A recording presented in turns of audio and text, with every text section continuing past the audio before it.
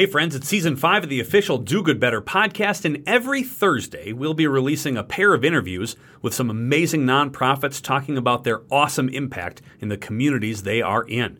We'll talk about some challenges they've faced and chat about their best tips and tricks that might just help your organization do good better.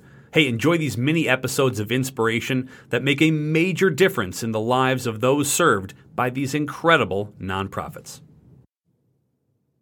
Hey, did you just have a meeting with a donor and they told you something really, really important and you have no place to put it except for like maybe an Excel spreadsheet or, a random piece of paper in your office? Go to donordoc.com. Get a CRM system that works. Get a donor database system that works.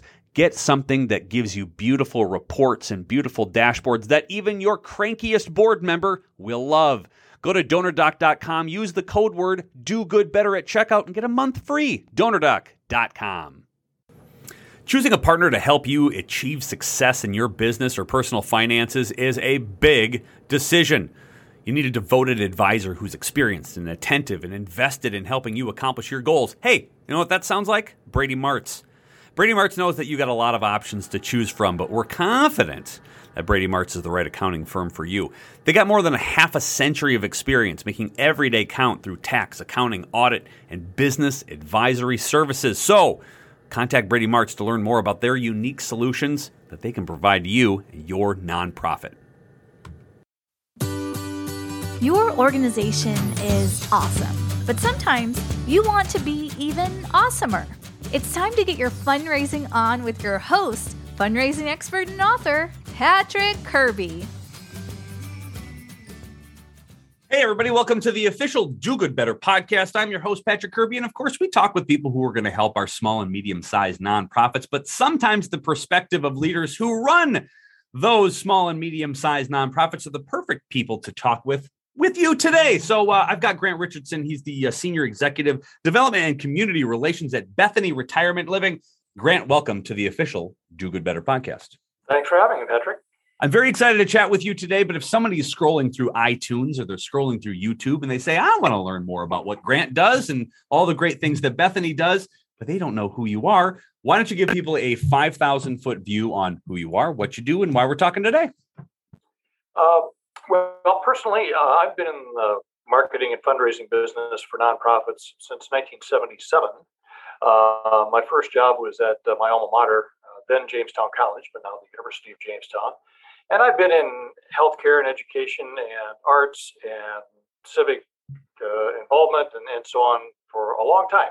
My degree is in economics and political science, neither of which are marketable skills.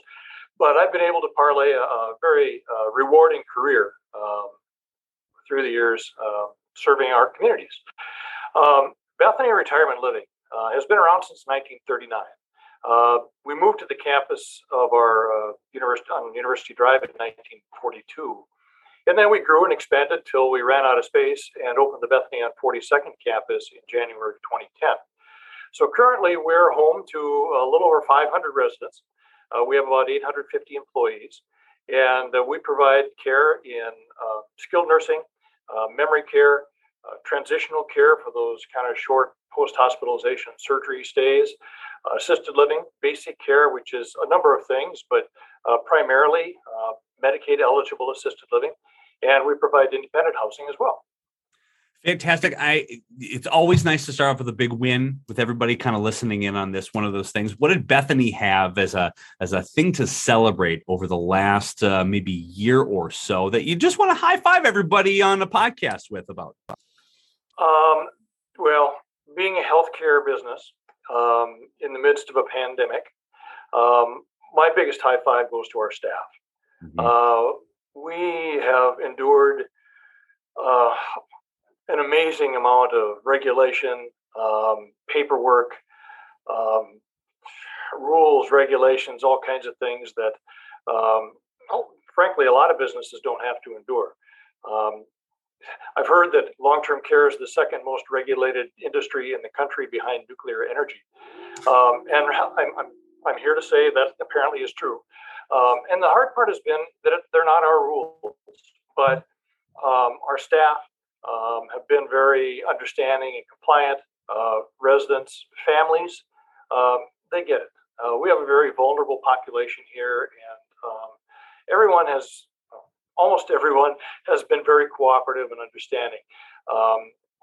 The community has come to our aid and provided, I think we had one donor who provided 1,600 cloth masks, I think it was, that she made. She just sat down at her sewing machine and made masks for Bethany. And, those kinds of things, that commitment to our organization really means a lot to us. And then, just the fact that we've come through pretty well. Early on in the pandemic, there were lots and lots of stories from long-term care facilities about, the high rates of infection, the high rates of death. And we frankly haven't had that here. And I think it's because we've been diligent in enforcing the rules and so on. It hasn't been easy, but all of our staff, particularly, really need a pat on the back to me. I really love about that is, there's not a lot of organizations, especially in retirement communities and sort of the like, that aren't as flexible. Like that's one of the adjustments that you've had to make since day one of this whole pandemic beginning, and that every week there's another rule, every month there's another sort of goal to hit. Like it's just ever changing. What's the biggest challenge out of all of that flexibility or all of those changes that you've overcome, both as maybe an organization, but as a fundraiser specifically? Like every business driving down the street, staffing has been our biggest challenge. Fortunately, though it's been tight, both in terms of onboard staffing and in terms of applications, we've done pretty well. We've been able to fill all our shifts, and we haven't had to mandate a lot of our staff to stay for an extra shift. But we're not sure where everybody went, and trying to find a way to reach out to new audiences. We're going out to past employees and offering them an incentive to come back to work at Bethany. And all of these things have been able to allow us to stay open. There are facilities that have closed wings. There are facilities that are reducing services because they just don't have the staff to serve the residents. And we've been able to stay on track with that. And what that kind of reflects onto our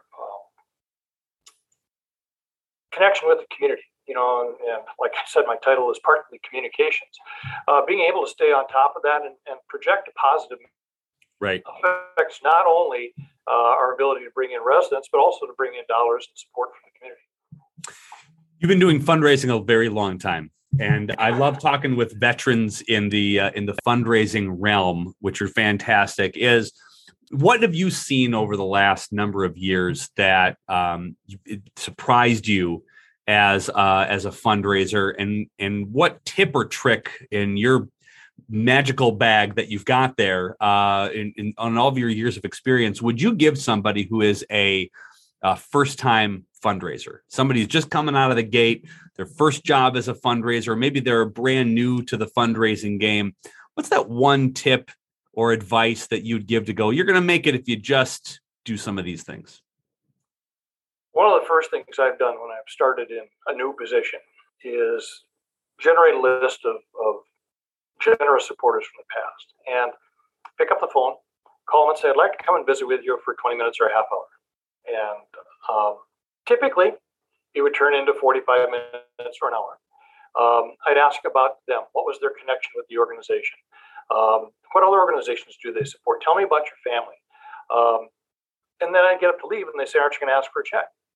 And that's not the purpose of the gift or the visit. The purpose of the visit is to establish trust, credibility, to gather a little bit of information that you may be able to use down the road, and to give them a sense of trust and confidence in me.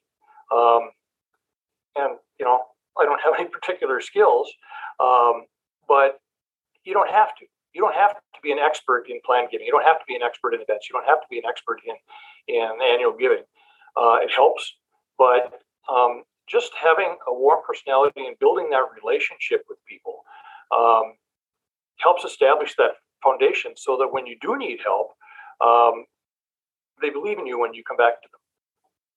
It's one of the things that is the easiest to comprehend. Be yourself and just have conversations and meet people. And yet we try to overcomplicate it with adding a whole bunch of bells and whistles. And what I love it is that it just comes back to be an enthusiastic champion of your organization, be a nice and personable human being, and you could be a really, really great fundraiser and support your organization for years to come. Grant, thank you so much. Your perspective is wonderful for the audience. I'm so glad that Bethany is as strong as ever, and that you came out of this. Well, knock on wood, we're out of the woods, right? We're out of the big thing, right? Congratulations. What you do is so important for the community, and what you do to keep the lights on and everything being able to be funded in perpetuity is fantastic. And thank you so much for being on the official Do Good Better podcast. Thank you very much. Great to be here.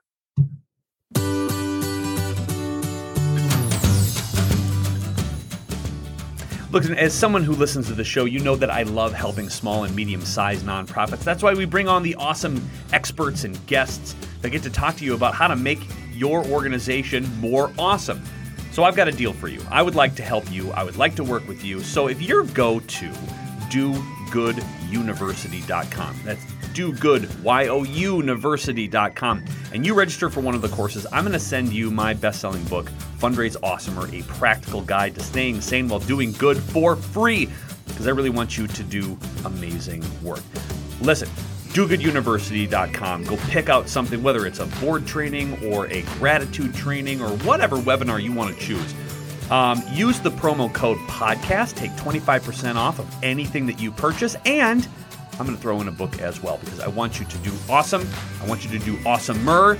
And I want you to do good better. Go to dogooduniversity.com today.